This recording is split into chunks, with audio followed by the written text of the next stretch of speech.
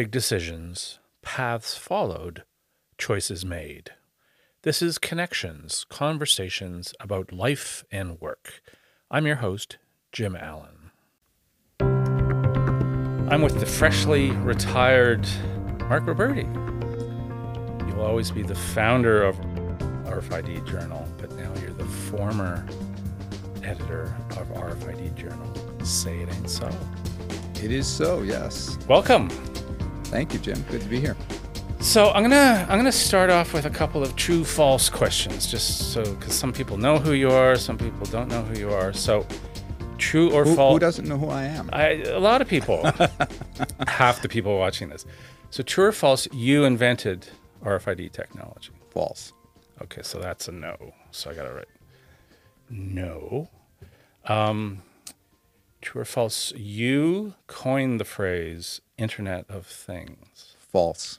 So also a no. Yes, that was coined by Kevin Ashton. So this is off to a slow start. So I got two no's, so I'm wildly misinformed right off the start.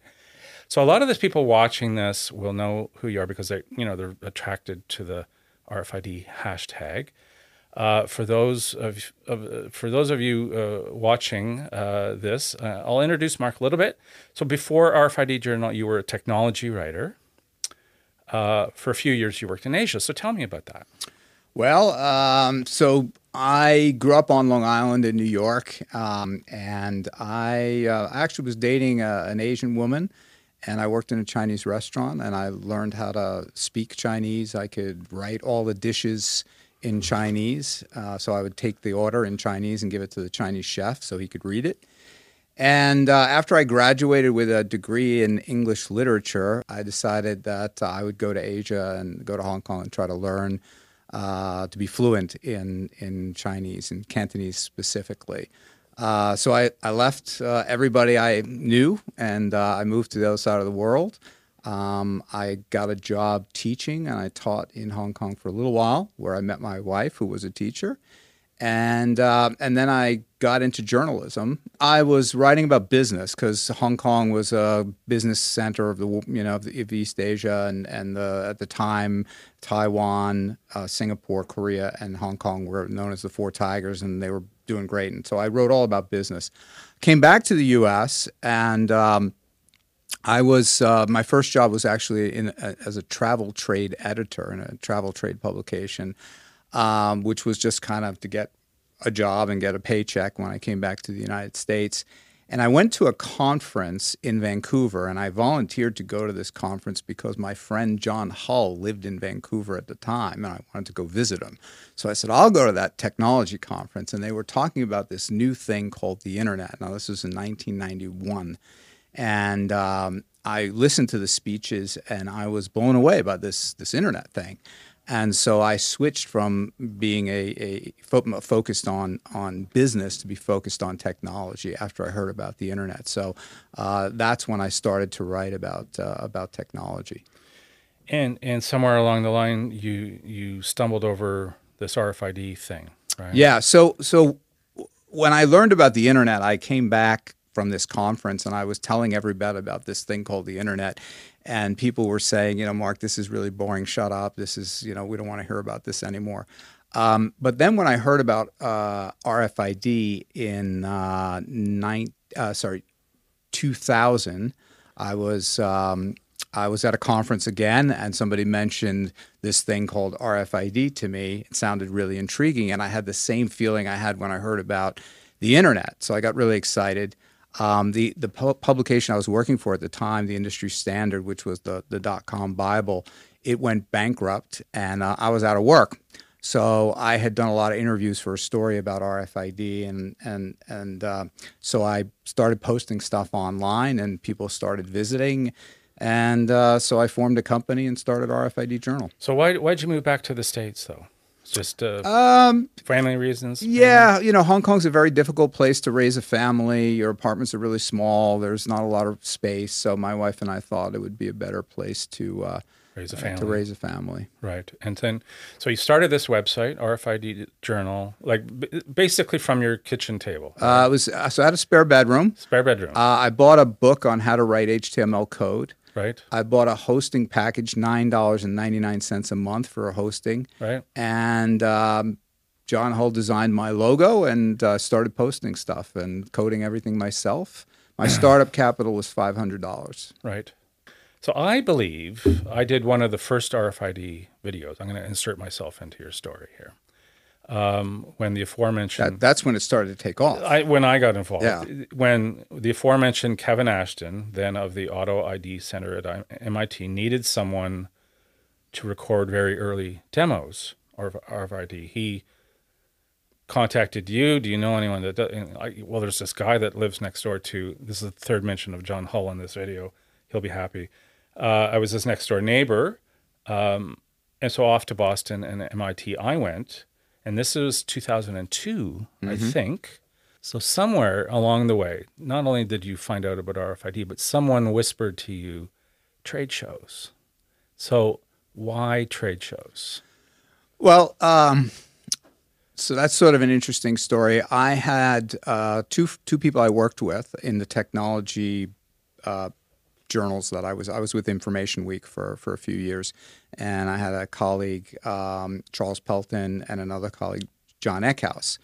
And John and I left Information Week the same week without knowing it and went to the same publication, The Industry Standard. John was on the event side, and I was on the editorial side, writing stories. And John knew that I could speak publicly, so he invited me to speak at some of the Industry Standard publications. Then he wound up leaving and working with Charles Pelton, who started his own company. And they said, well, why don't we collaborate on an event? And I said, I think that's a great idea. So early on, I mean, it was 2002 that I launched the company, and 2003 that we ran our first event in Chicago.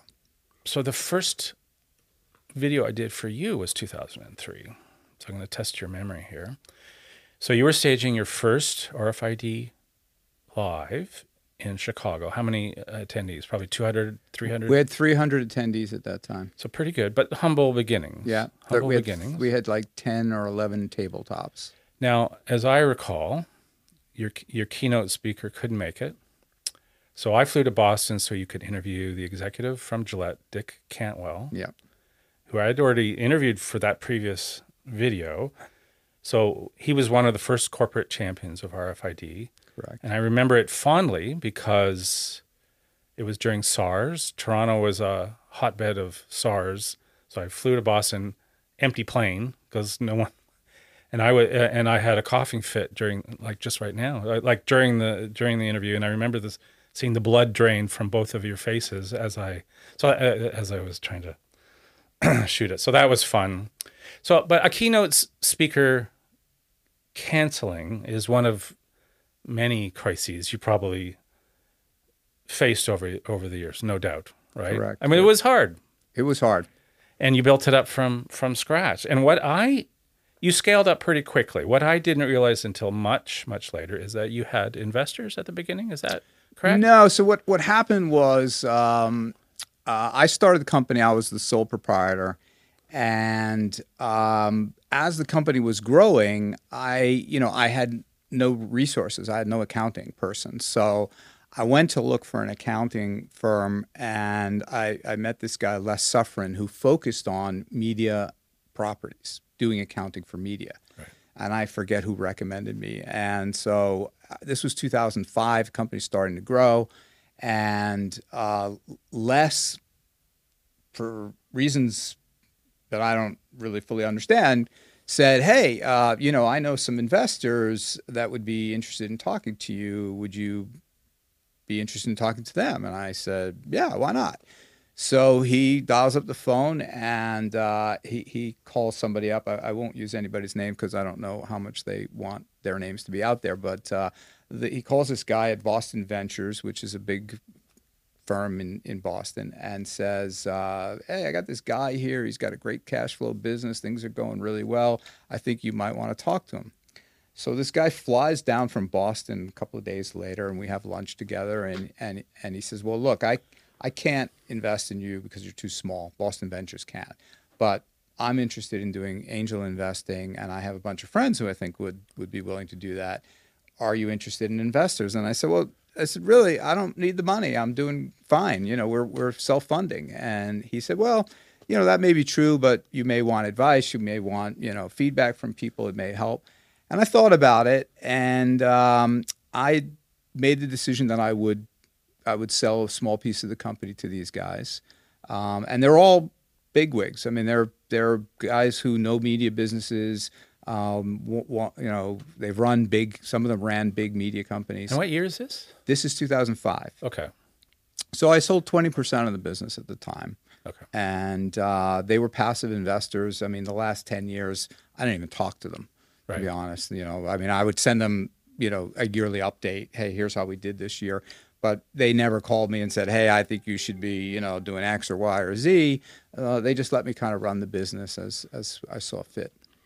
So the first RFID Journal Live that I actually went to was at the MGM Grand Hotel in Las Vegas in 2006. Yeah. So I got there as the event was already underway. And I was surprised to encounter about 3,000 attendees. So you grew pretty quickly. Yep. And that's sort of where you landed in terms of attendance over the years, sort of. We kind of plateaued around 3,000, yeah. Yeah, so it was 2,000, 2,500, various reasons, but which we can get to. But, you know, 3,500, I think, I remember one year. So back then, in 2006, did you have visions or ambitions of growing it to 5 or 10,000 attendees every year, or was that never really in the cards? That was absolutely my goal, and frankly, it was my expectation that would happen. I think that everybody in the industry thought that RFID would take off faster than it did. And, you know, to this day, it's still a technology that is, you know, widely used, but only by a small minority of companies in any meaningful way. So it's still fairly niche, and has not yet kind of hit a tipping point where it's exploded and used everywhere. So, I mean, I went to that show. I didn't know what to expect, but there was a big keynote session, at least 1,000 people. There was simultaneous breakout sessions, maybe up to 8, all happening simultaneously. And this is all day long for 2 or 3 days. There was also an exhibit hall full of booths and vendors. So for me, it was a crash course on how trade shows were put together. And I was doing promotional videos for you, and I was interviewing people, and I didn't, you know, I'm just encountering people in the hall, and I don't know, I didn't know the difference between attendees and vendors, sponsors, and speakers when I first went. Just to be honest, it probably took me a couple of years to figure it out. But the truth is, you could have asked me, Jim. Well, you were busy and a little standoffish, frankly. And really, but the person I was interviewing could have been all of those things. True. Because as you know, you could be in the audience, and then 5 years later, be a keynote speaker and bring your case studies. Even less than 5 years. So we had some guys from GM speak. And they showed a picture of them 2 years before sitting in the audience. Yes. Because our photographer actually took a picture of them. And they saw the picture on our website and took a screenshot of it and showed it in their presentation. Here's us 2 years ago in the audience. Knowing nothing. And then 2 years later, sharing info so it was a uniquely collaborative experience, really, because you could be in a booth and then rush to watch a keynote, and then also go to some of these breakout sessions, because everyone was kind of learning from each other. It was kind of a uniquely collaborative atmosphere, really. Especially in the early days, it was a very, you know, there was a strong sense of community. And I think, you know, in the early days, we all felt we were changing the world, that you know, this technology was going to revolutionize supply chains, and you know, we were doing this. So speakers and exhibitors, and, you know, we all knew each other. And then as it got bigger, you know, that sense of community kind of got lost a little bit. But it was very collaborative, still is. You know, people move from working for a vendor to working for a retailer, or working for a retailer to going to a supplier. It's a very fluid community. And again, back to 2006, 2007, and I mean, it seemed like the sky was the limit, really. Mm-hmm. But then it got difficult, didn't it? Because the economy was always a factor, right? Well, 2008, we had the financial collapse, and frankly, our company came within a whisper of going out of business at that time, because the nature of the trade show business is, in order to get that space in the convention center, you have to guarantee the hotels in the area a certain number of rooms. And so we were at the Swan and Dolphin that year, 2009, and the world economy was going through the floor. People weren't traveling, and hotel prices had gone, to nothing. So we had contracted with the Swan and Dolphin for something like $259 a night. It's Orlando, right? Yeah, in Orlando, and people were registering for the event, but they weren't registering in the hotel. So we started calling them, saying, "Well, you need to book your hotel." And they're like, "Oh no, I got a room at the Hilton for $100, so I'm not staying at the event hotel."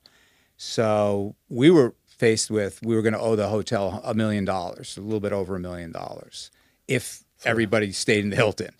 It's no longer in your living room, this company. Yeah, so I called the GM of the hotel and I said, "Look, I know you think you have a contract and we're going to give you this $1 million, but frankly, we don't have $1 million in cash sitting around, and we're going to go out of business. You're not going to get your money, so we got to do something." And he worked with us to say that if we could move someone from the Hilton, he would match the $100 rate instead of charging $259.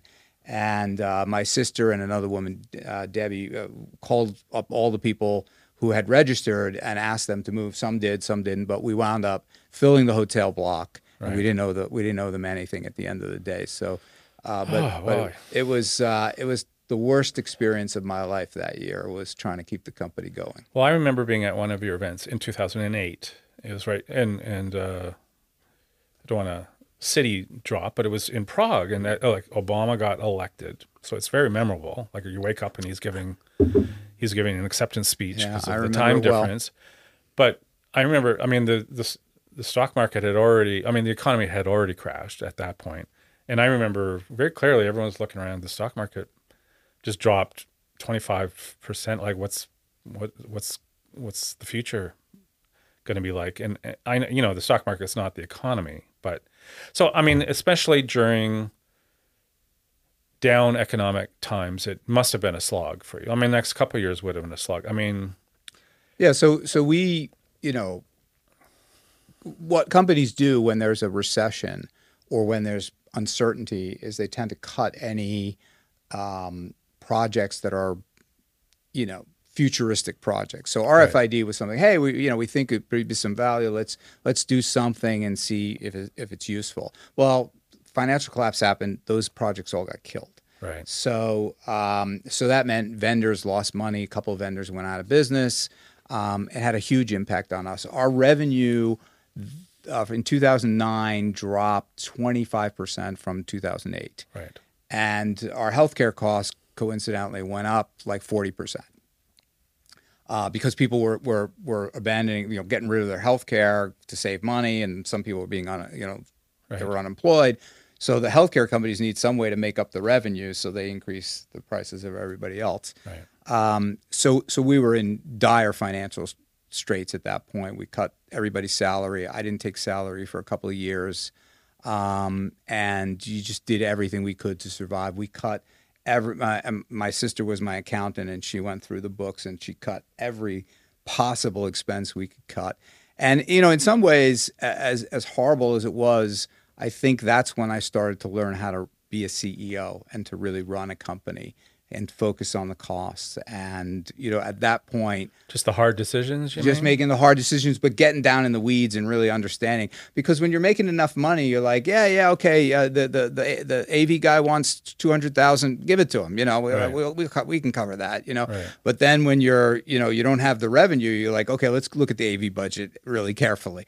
We don't need this. We don't need that. Right. We don't need this, and you start becoming much more hands-on. It's funny. Remember somebody just posted the Tagman thing, and I did a video for you, like an opening video, and it was a 3-screen thing. You'll recall. I did, yeah. Tagman. That was the Tagman year, and so I'm standing at the back, like with a camera, and maybe I think John was near me actually, and then.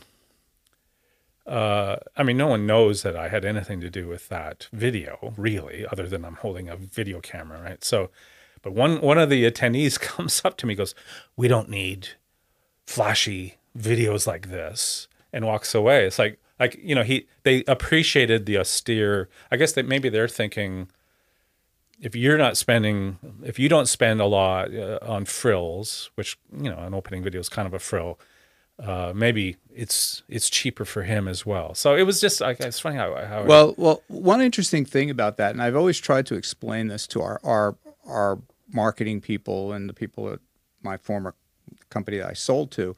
Our audience it's not a boondoggle. Like a lot of events are boondoggles, right? Yeah, we're going out to that conference out in Vegas, and people go and they attend a couple of sessions and then they party. Reward and recognition for the sales force. Our audience is not like that at all. Most of our people are executives who have a full-time job running a supply chain or running retail stores, and they're asked to do RFID in addition to their regular job.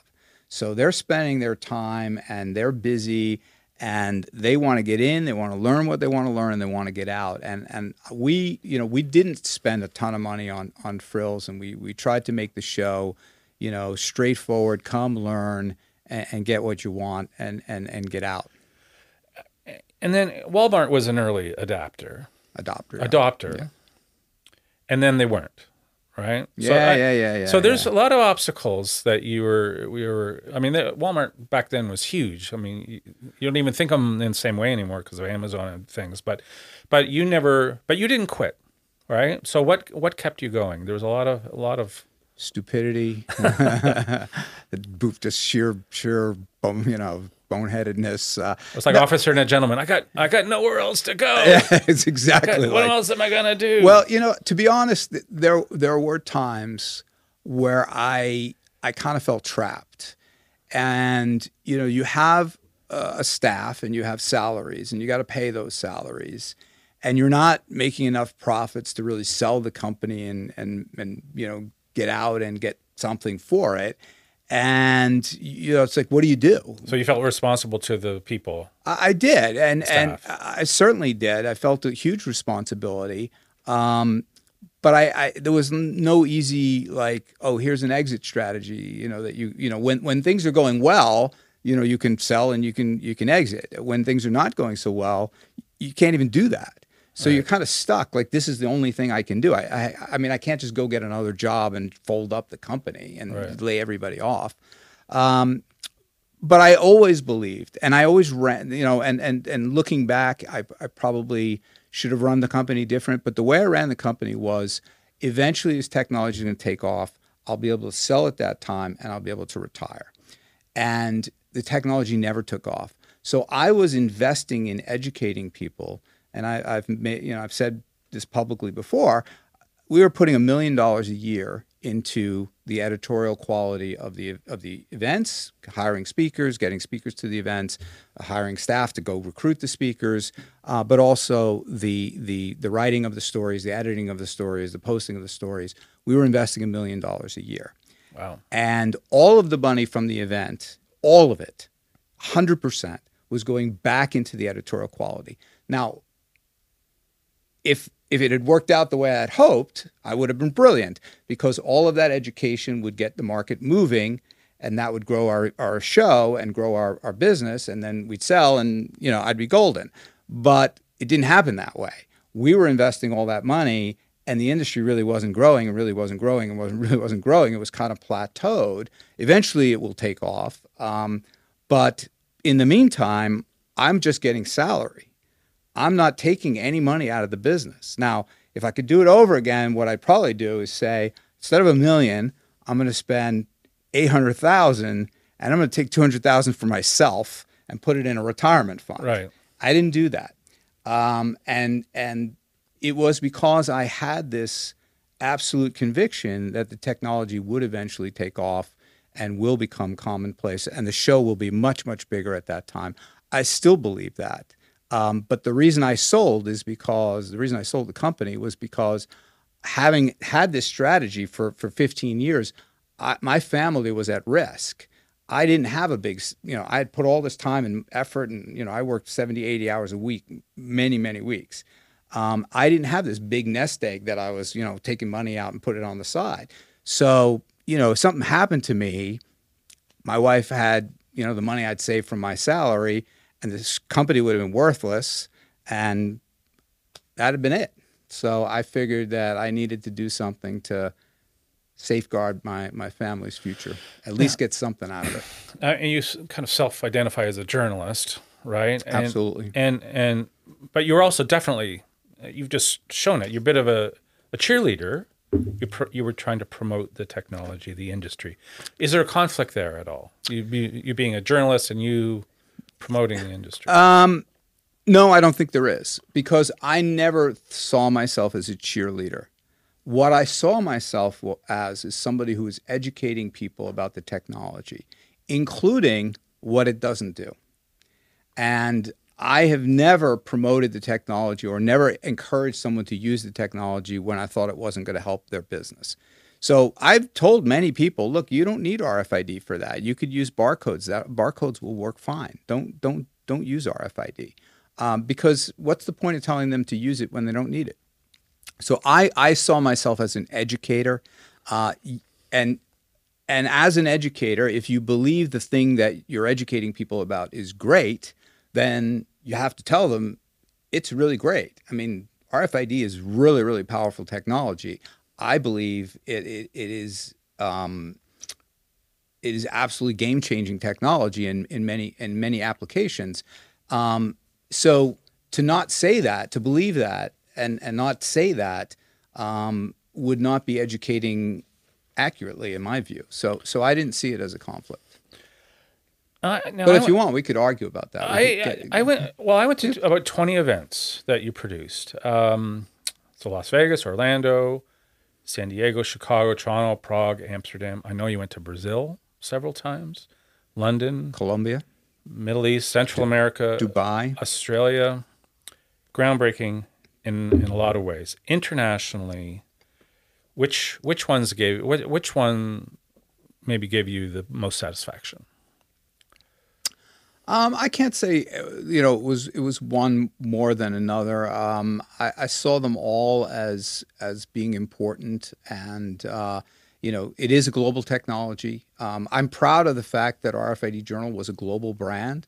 I talked to people from, all countries all over. In our database, we had folks from 212 countries and territories around the world. So that always, more than anything else, I felt very proud of that.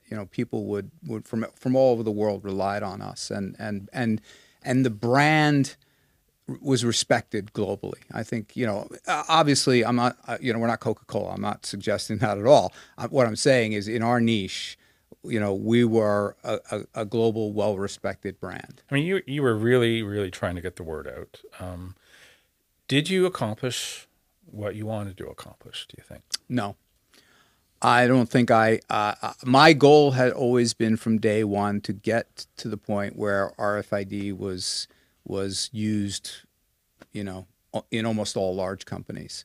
And it's taken a lot longer, and, I've kind of run out of the energy needed to keep doing that education. So I feel like I didn't get there, but I also feel that RFID Journal made the industry as big as it is today. I think if we hadn't existed, I think there would have been others that would have filled the role, but they never would have invested $1 million a year in education. They would have posted press releases, and press releases don't have the same impact as interviewing people. Or, if you have events and you have a consultant speak, that may be educational, may be valuable, but it's not the same as having, we had speakers from Walmart and Procter and Gamble and all companies coming and saying this is the benefit that we got.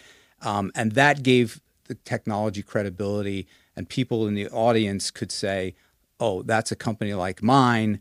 We can get that benefit too. Whereas if you're just out there pitching, I don't think it would have been adopted as much as it has been. The trade show part of your career it's a 20-year ride, right?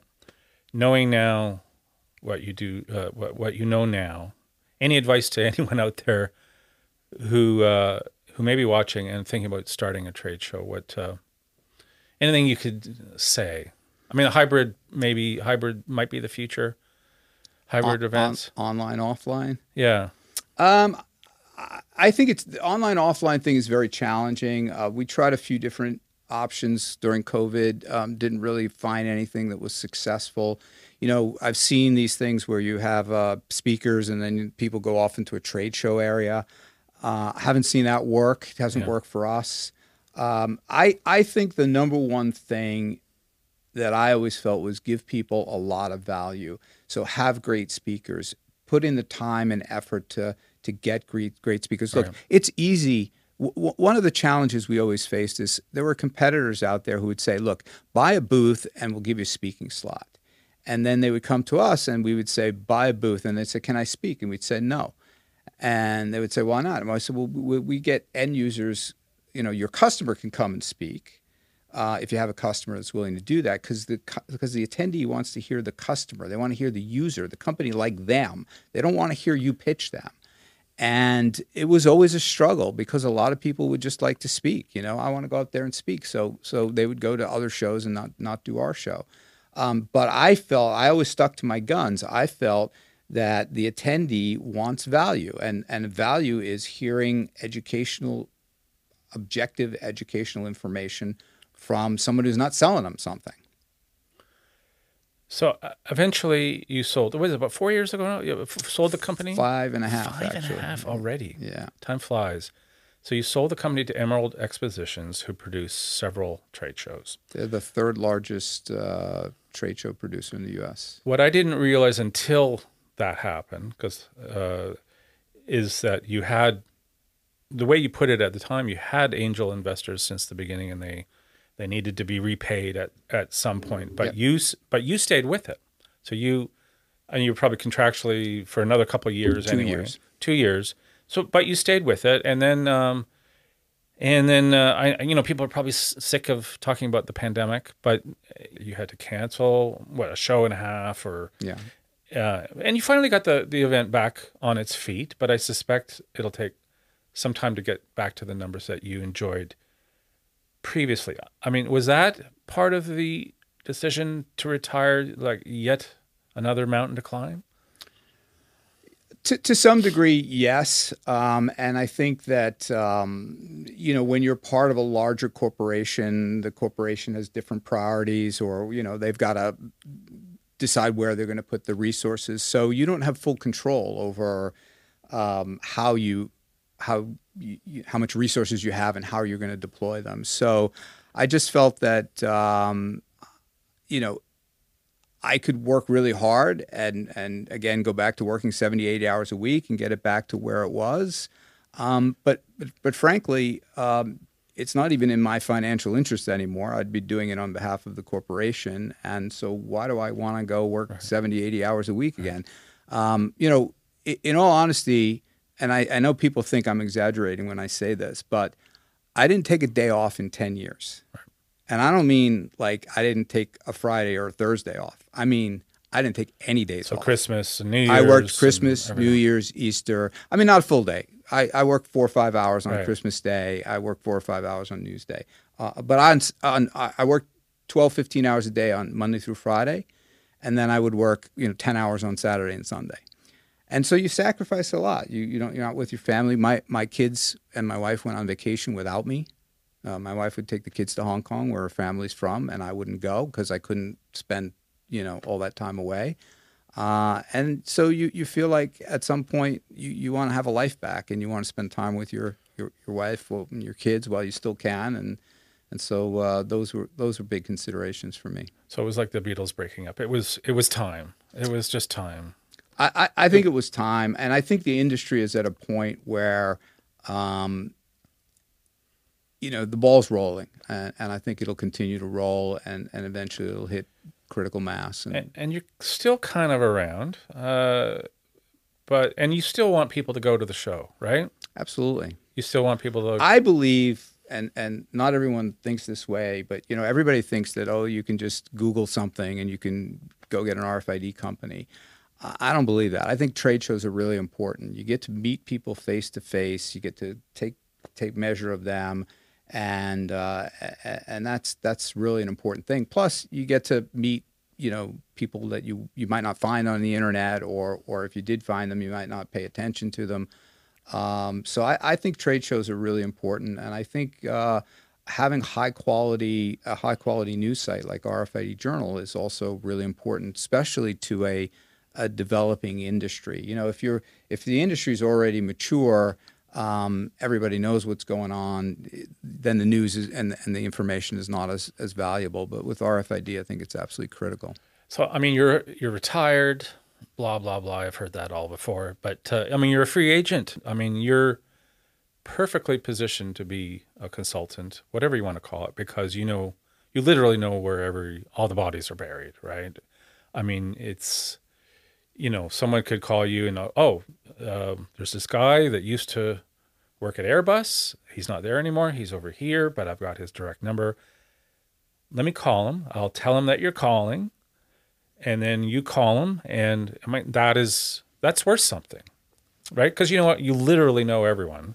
So if you're new to the industry, you'd be a good guy to talk to, right? Yes, and I have played that role for many years informally. So people would write to me and they would say, we want to do this. Is there anybody else who's done it? And I would put people in touch with each other. I would recommend vendors to see. I would recommend consultants to hire to do the, more in-depth stuff. But I think there's a role, a demand, I think, and we'll see as I start to market my services a little bit, or I think there's a demand for how do I deploy this technology in a strategic way, not just how do I track my my parts bins, but how do I deploy the technology in a way that's going to reduce my costs and improve my competitive advantage. How does it integrate with AI? How does it integrate with video analytics? How does it integrate with big data? What should we be thinking about? I've spent my whole, the last 20 years of my life thinking about this stuff, writing about this stuff. So I think I can help companies save a lot of time because the reality is when you talk to companies that have done RFID, they tell you that, we had a lot of false starts. We were going in this direction. Then we realized, no, that's not the right direction. Then we go in this direction. I've seen who's done it right. I've seen all the mistakes people have made. I think I can help you get on the right track very quickly and have a successful deployment. So you might do that, or you haven't decided yet, or? There's things in the air. So there's a bunch of, obviously when you retire or you announce you're leaving, people contact you. And so, there's a couple of things floating around. But I think that probably I will launch a consulting business and see if there's a demand for this. I don't plan to work full time anymore. I want to spend some time with my wife. I want to travel and go to places that I haven't gotten to, and we'll see. We'll see how it goes. Perfect time to end this. So thanks, Mark, for doing this. Appreciate it. Jim, thanks so much. It's great to see you again, and I really enjoyed it.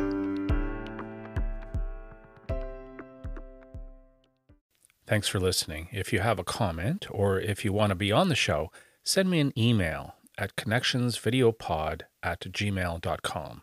And please subscribe.